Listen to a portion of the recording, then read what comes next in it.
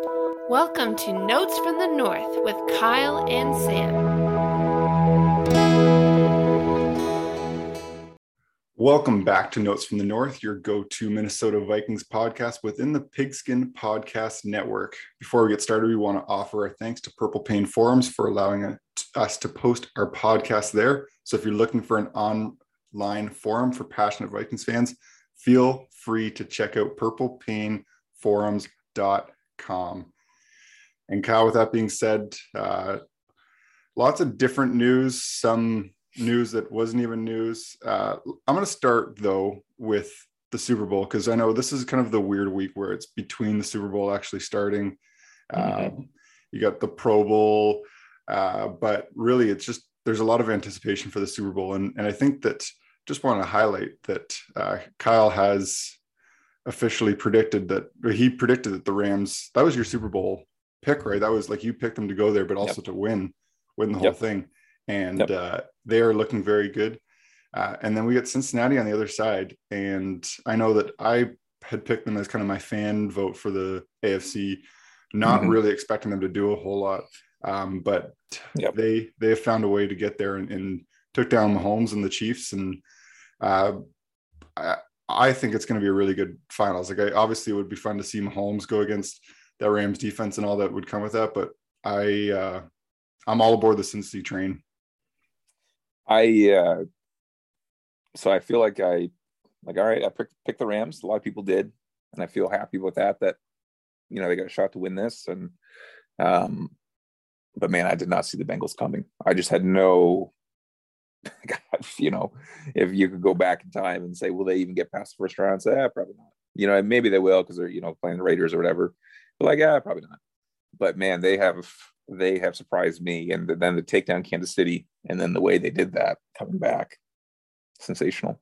Like I don't know how they'll match up against that Rams defensive line with Von Miller and Floyd and Aaron Donald. I just think they're going to be in tough, but I've thought they've been in tough this whole playoffs. So what do I know? So we'll see. It's going to be a good game.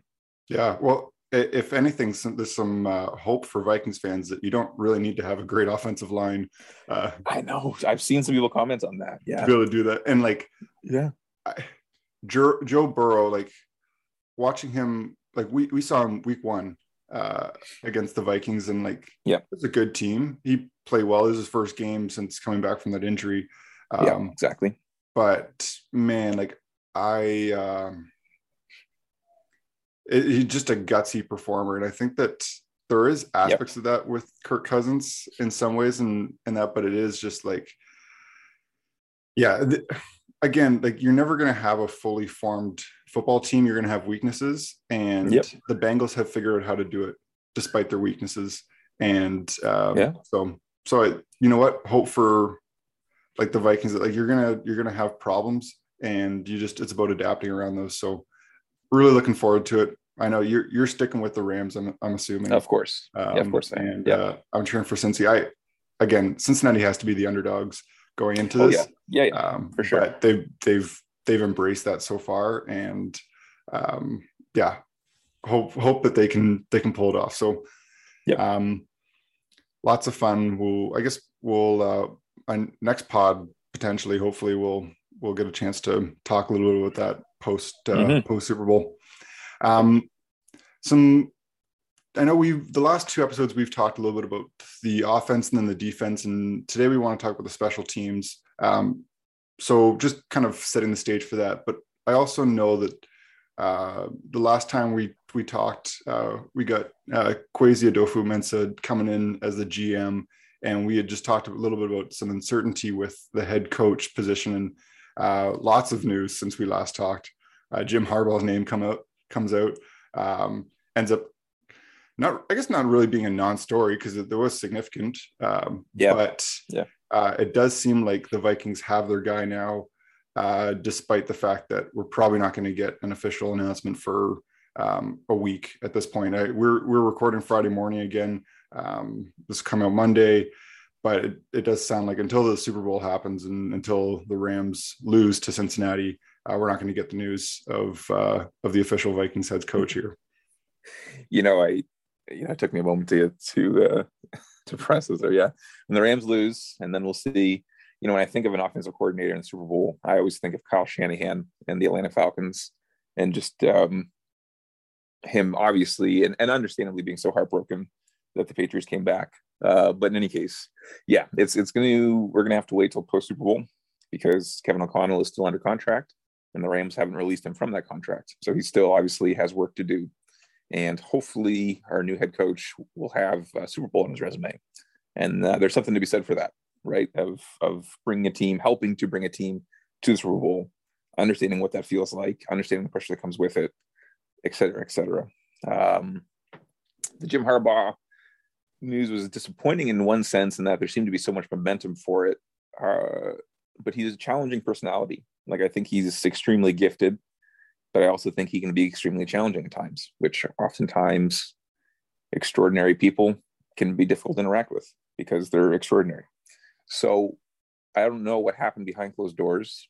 What I will say, the Vikings the Vikings organization has gotten some criticism because they haven't allowed their general manager to hire his guy. So the assumption has been that Kwesi Adofo-Mensah was a Harbaugh guy, wanted to hire him. They got these connections going back even to Stanford. They both have connections to Stanford and then San Francisco, obviously. You know, and he wanted Harbaugh, and then the organization wasn't behind it. And so they're kind of undermining their GM right from the get-go. That's kind of one of the narratives that's out there. And that might be true, I suppose. It's hard to say without being in the building. But, you know, one thing that Adofo-Mensah mentioned repeatedly in his opening press conference was he is a consensus builder. His job isn't to kind of like rule with an iron fist. No, his job is to, he's going to lead. Yeah, he has a lot of authority, but he wants to build consensus through the ranks. And he wants to have everybody on board with decisions and feel good about these decisions and move forward in that manner. So this doesn't really seem to be inconsistent with what he laid out initially, even though you'd like to say, like, of course you want your head coach and your general manager to be on the same page and to be of the same vision and perspective. And maybe he felt that way with Harbaugh, but hopefully he still feels that way with Kevin O'Connell. And, you know, it's entirely possible that Kevin O'Connell was the right move in the end. I don't know if he will be or not, because I don't know enough about him. Obviously, he's a McVay apprentice or disciple, however you want to phrase that. But he's also worked for Jay Gruden. I think he also worked for Chip Kelly. I think and then Mike Pettin. So he's got a few other coaching connections. He's been to a few different spots. He was an offensive coordinator in Washington. I think he was previously with the Browns, I believe, and I think previously also with one other team that escapes me right now. But in any case, he's got a little bit of experience. He was a former third-round pick. He was a quarterback. We'll see. We'll see. He seems like he's a sharp guy. I mean, no one who gets hired for coach is like a total idiot. You know, everyone has to have a certain degree of intelligence. But we'll see. We'll see. I probably would have been more excited if it had been Harbaugh, just because we know that history of high-level performance. But Kevin O'Connell looks like the man. But as we saw with Harbaugh, so many people were saying, oh, it's a done deal with Harbaugh. And then it was not a done deal. And so now we're saying it's a done deal with Kevin O'Connell. And we know that officially it's not. So we'll just see. We got a week and change before we actually get the official hire, and strange things happen. So we'll see. Yeah, that's a good point. I was talking to you this week because I found it very confusing to actually track news right now, because a lot of people have said it's a done deal, it's not. And like at this point, like I'm not counting on anything until the Vikings Twitter account actually tweets it out. Exactly. Even like before, at times I thought Adam Schefter, like if he has it, Sarah, and like we've been proven a few times now that that's not the case, and it's hard to like really know. And for whatever reason, sometimes people want to be first to the punch, and it feels like it's all going there, and it's not. So like I said, it sounds like Kevin O'Connell's the guy, and we'll find out soon enough. It is interesting, right? At this stage, I think there's almost this little bit of like talking ourselves down, like, because there's a lot of excitement about Harbaugh, and like you like were honest, like he would have been a great hire, and it would have been hard to be disappointed with the news if it came. Like it seemed like a fantastic option. Like, hey, this guy wants to come to the Vikings. Like that was a win. And we can kind of go through this classic process of talking ourselves down after, like, well, it could have been this and this, but I think it's fair, right? There certainly could have been concerns, could have been problems. And in some ways, with the way that the Vikings organization has been thus far, I think there's still some reason for optimism that, like you said, like obviously Harbaugh's resume is different than O'Connell's at this point. But who's the right person for the job at this point, and for where this Vikings team is, and right, we're going to find out. So we will. Yeah, we will. Yep. Don't get to do a whole lot at this point. Good. Well, I know there's some other coaching shiftings that have happened, but I do want to focus on the special teams and talk about where a little bit of a recap of where the Vikings team was, what the season that was, but also looking forward. And I know special teams is a little bit limited in some ways in that they're only on the field for so much, but they have a massive impact on the team. And I think we saw even a little bit of the contrast of that between the Viking special teams the year before versus the special teams in this 2021 season. So I guess for you, I'm curious, like obviously the punter and the kicker are two of the big names for the special teams. What did you see this year? And I guess what are you looking forward to for the season to come? Before getting to the Vikings, to Sam's point about how they're not on the field for a lot of time, but they do make a massive impact. Packers were the top team in the NFC, and they've got probably the MVP this season. And they've got elite players. David Bakhtiari is an elite player. I know he's coming off the injury, but they got those elite pass rushers. They've got, Aaron Jones, et cetera, et cetera. And it's the special teams, and I get like the offense didn't do a ton, right? Like there were other reasons, but the special teams let them down. So yes, they have an incredibly huge, just massive importance, especially in the playoffs when the games tighten up. You just can't have those critical mistakes. They're so hard to overcome. And so, yes, I was just writing about Greg Joseph. I don't have the numbers in front of me, but if I'm not mistaken, he finished the year with the 18th best field goal percentage and 22nd best point after attempt percentage. And so those numbers aren't elite by any means, but he was also making less than $800,000 fully, and it wasn't guaranteed. There was no guaranteed money at all. They could have fully cleared that money if they decided to cut him. So he was making, bottom money, right? Barely any money at all compared to a lot of folks in the NFL. And he did pretty well. And then partner that with the fact that he went 7 for 9 from 50 plus. So he's got a pretty big leg. And not just that, but, it's not just the distance, but the fact that he actually hit a lot of these kicks. And then he was actually 5th in the NFL, I believe, just over 80% when it comes to touchbacks. And so just kind of booting it through the end zone. Clearly, that's what the special teams wanted to do a fair bit this year. And so almost 81%, I think, at the time, he was able to get the touchback. So now, you kind of add in the caveat in the sense that, the Vikings playing a dome. It's not like they played Soldier Field in Chicago or Lambeau, where the conditions get messy late in the year and it's outside. So he has those controlled conditions more than a lot of kickers. But even still, I think it'd be fair to say that he played pretty good. And I would be very open. In fact, I'd be in favor of bringing him back, provided it's on the right deal. So something in the range of $1 to $2 million a year kind of thing would be kind of like lower mid-tier in terms of kickers in the NFL, according to Over the Cap. So I would, it's like a middle class-ish kind of salary, lower middle class salary.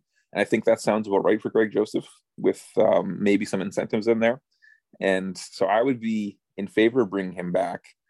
And maybe most importantly, everyone's going to think of the Arizona miss, right? In week 2, we lost the game, 38-yarder. Man, that sucked. And it did suck. But he vowed after that game, he said, I'm not going to let this define me. And this is not going to be my season. And I'm going to come back from this. I'm going to be better. This will not be it for me. And true to his word. And so give the dude credit, right? And we forget, we lost the Cincinnati game in week 1, but he drilled one at the end of regulation to send it to overtime in the first place. And then he won the game against Detroit with a long kick. And then he won the game against Green Bay. It was a shorter kick, but he still did it. So he's got some mental toughness. He's got a strong leg. And, I'm good with bringing him back. Like, I think Greg Joseph can help us win. Yeah, I don't know if you have any strong feelings. Yeah, and this is good. I realize I kind of framed it to you. I gave you the whole special teams, and I think it's good to focus on the kicking and then can talk about the punting. And like to hear you talk about those stats at the very start, I'm like, oh, okay, like it's not great. And I think it's like in some ways, what I'm hearing you say is you're certainly not married to the guy. Like you're not like won't be No, crushed if he leaves. But I think no. that what you mentioned and a lot of kicking, obviously you want someone that's consistent, but I would, and we talked about this even before the season started, about the consistency and like, I, I guess for me, when I look back on the season, I obviously remember the miss, week Yep. two, but other than that, like I remember a couple extra points that were missed, but I don't remember any kicks that were missed that were crucial to the Vikings winning or losing at the moment. Like you mentioned the kicks that he made to win the games. There's a few that he did that were clutch in terms of tying games. Like those are the moments that you really need your kicker to step up. And so obviously the stats could have been better. You certainly hope for that. But overall, I would have given him just an above average grade in terms of like what you're expecting from a kicker. And watching the name escapes me, the kicker from last year, the Vikings had. Oh, Dan Bailey. Bailey. I thought it was Dan Bailey. Like it got really bad at the end of last It season. did. It was ugly. And so in that way, sometimes it's like you're comparing the two, and so obviously you're going to feel better. But agreed, I would be all in favor of bringing Joseph back unless there's a better option.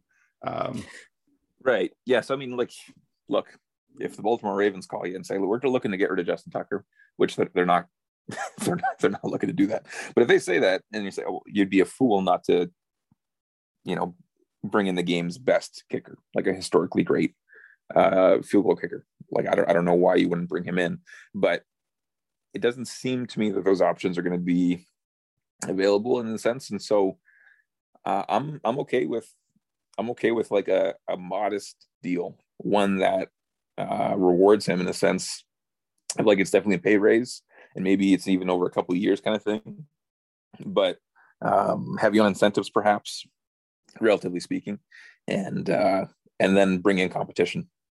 I don't know a thing about coaching an NFL football team, but if I was coaching an NFL football team, I would ensure there's always two kickers in my training camp, because so much of it's not even an issue of physical abilities, it's mental, right? It's having that confidence and that resilience to go out there and everything's isolated on you. It's like being a closer in baseball, right? And so like I kind of want the kicker to always feel a certain degree of pressure, right, leading up to the season, and then be able to overcome it and win the job. Because in the regular season, they're going to have to feel that pressure and still perform. And so to my mind, even if you have Justin Tucker, I bring in somebody and have a competition, even if I'm 99.9% certain that I know who the starting kicker will be. So that's my perspective. And I would bring back Joseph, provided there is competition and provided the numbers make sense. Yeah. So question for you, as you watch this playoffs, and you see Evan McPherson from Cincinnati, a 5th round pick, like obviously that is a little bit of an unconventional move for an organization to draft a kicker there. Say you have the chance for an Evan McPherson type. Are you okay with the Vikings taking a 5th round pick and choosing a kicker? Here's where Sam's showing a bit of his noobishness with being a Vikings fan, in that it was only a few seasons ago when the Vikings did precisely this with Daniel Carlson, right? Bringing him in, 5th round pick, if I'm not mistaken, really talented kid. And he's with, I was going to say the Oakland Raiders, but with the Las Vegas Raiders now, and doing an excellent job. Like he is an excellent kicker. Looks to be the solution there for many, many years. But he came in and he, in that week 2 loss, or rather tie actually to the Packers, he missed several kicks and a couple of them were really short. And so Vikings fans would be really wary of spending a 5th on a kicker. McPherson has done wonderful, as Sam was saying. And like it really worked out. When the Vikings tried that a few years ago, it went poorly. And the crazy thing is that deciding to cut him, a few years on the road, at the time we kind of said like, yeah, that makes sense. The Vikings are all in this season. We need to actually have somebody who's steady, who can do the job right now, right?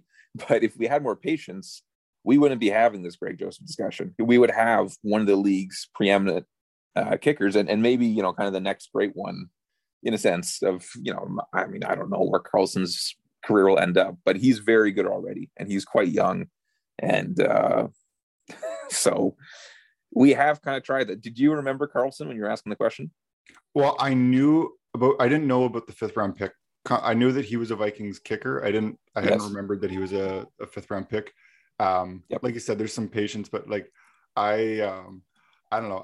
I always love athletes with swagger. And I don't know if you saw the Joe Burrow's interview where he talked about McPherson's kind of comment that he made before he went out and hit that field goal against Tennessee. No, I didn't. You didn't. Anyways, I'm sure some people know it, some people don't.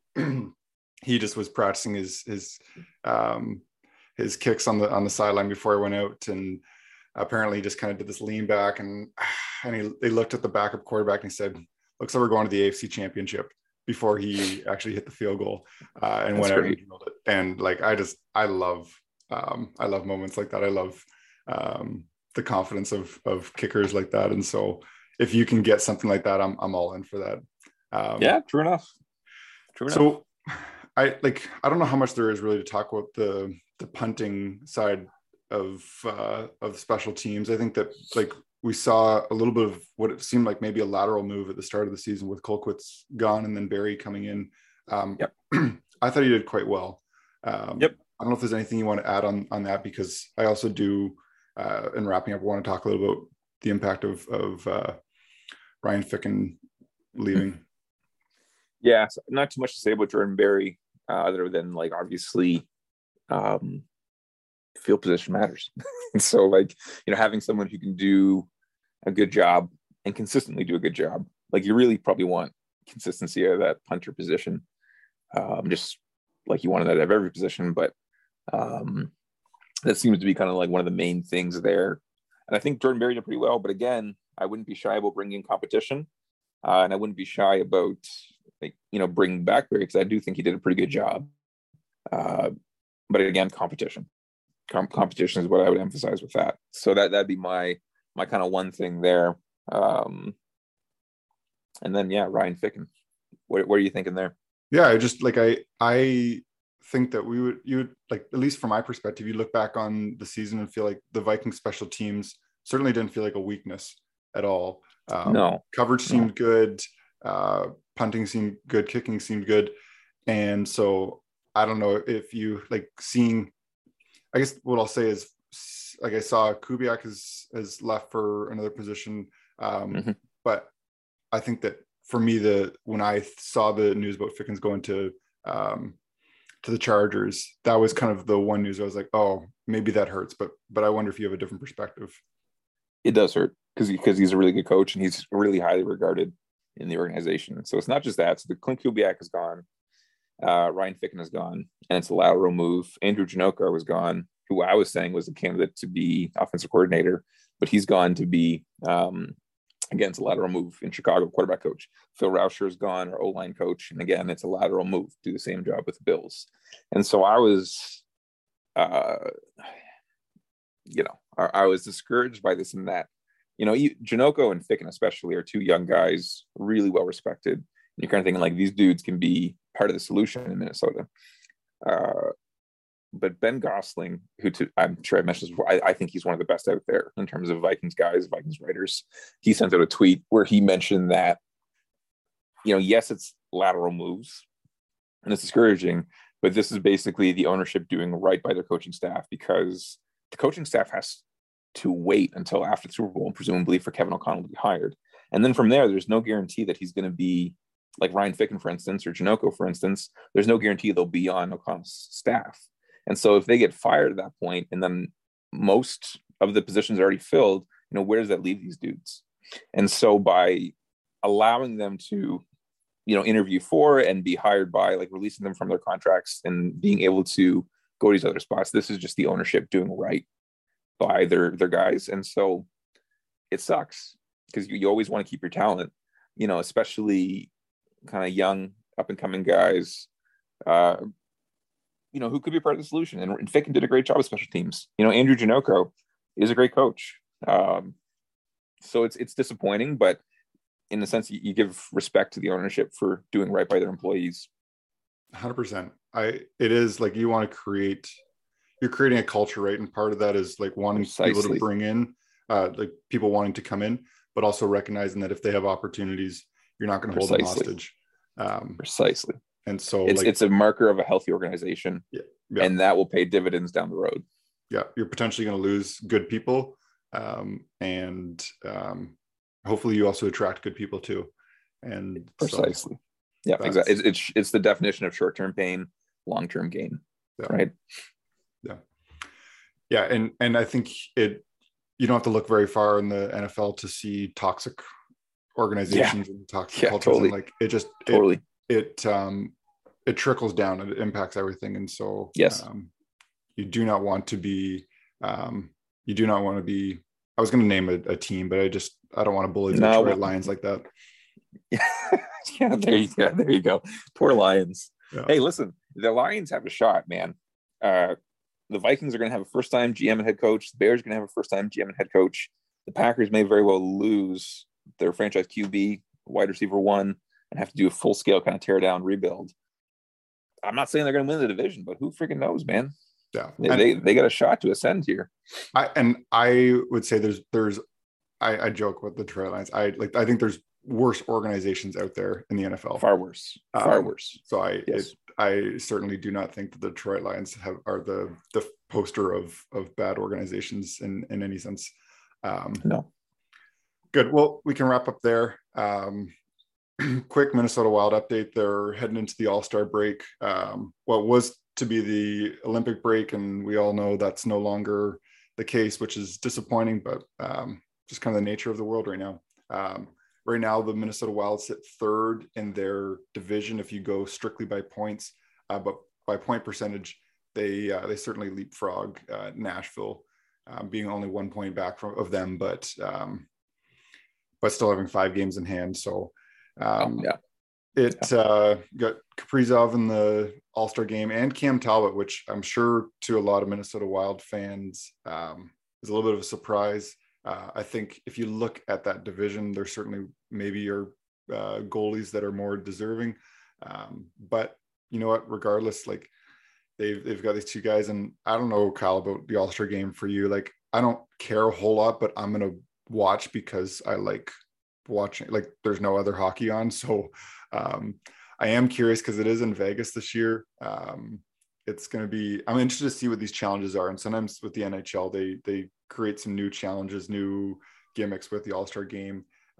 And sometimes they hit, sometimes they don't. By the time this is out, people will have watched it and seen, but I will be watching. I haven't set my alarm or anything for it, but it will be interesting to see. And I think that it'll just be a nice stage for someone like Kaprizov to really show his skill, because I think a lot of people know about him, but in some ways he's probably still a little bit of could be underappreciated by some people. Yeah, right on. Fair enough. And last stat that I saw last night that I think is interesting worth highlighting. Matthew Boldy has played 10 games now, has 10 points, which is quite encouraging, really. And I know that they kind of said like Kaprizov had 8 points in his first 10 games. So like, who knows? So Sam saying Boldy's going to be better. I saw people already talking like, oh no, Boldy's going to earn more than Kaprizov and contract negotiations. Yeah, right. You know what? Hold the horses. Enjoy the time. Enjoy the fun. A great prospect. Going to be a good part of this team moving forward. So, Cal, any last plugs, words of wisdom? Go Bengals. No, go Rams. Otherwise, PTSD.com is where I do most of my work. And stay safe out there. Hope everyone's doing okay. We appreciate you listening, even Absolutely. To the end. If you hear this, you really, stuck with us. Yeah, just reason. Wait. In a couple of years, we're going to be doing 3-hour pods. So yeah, that's right. Exactly. Enjoy these times when we stay concise. 25-minute crap. Yeah, exactly. Yeah. Awesome. Well, enjoy your weeks. Enjoy the Super Bowl. We'll catch you next week. Thanks, everyone.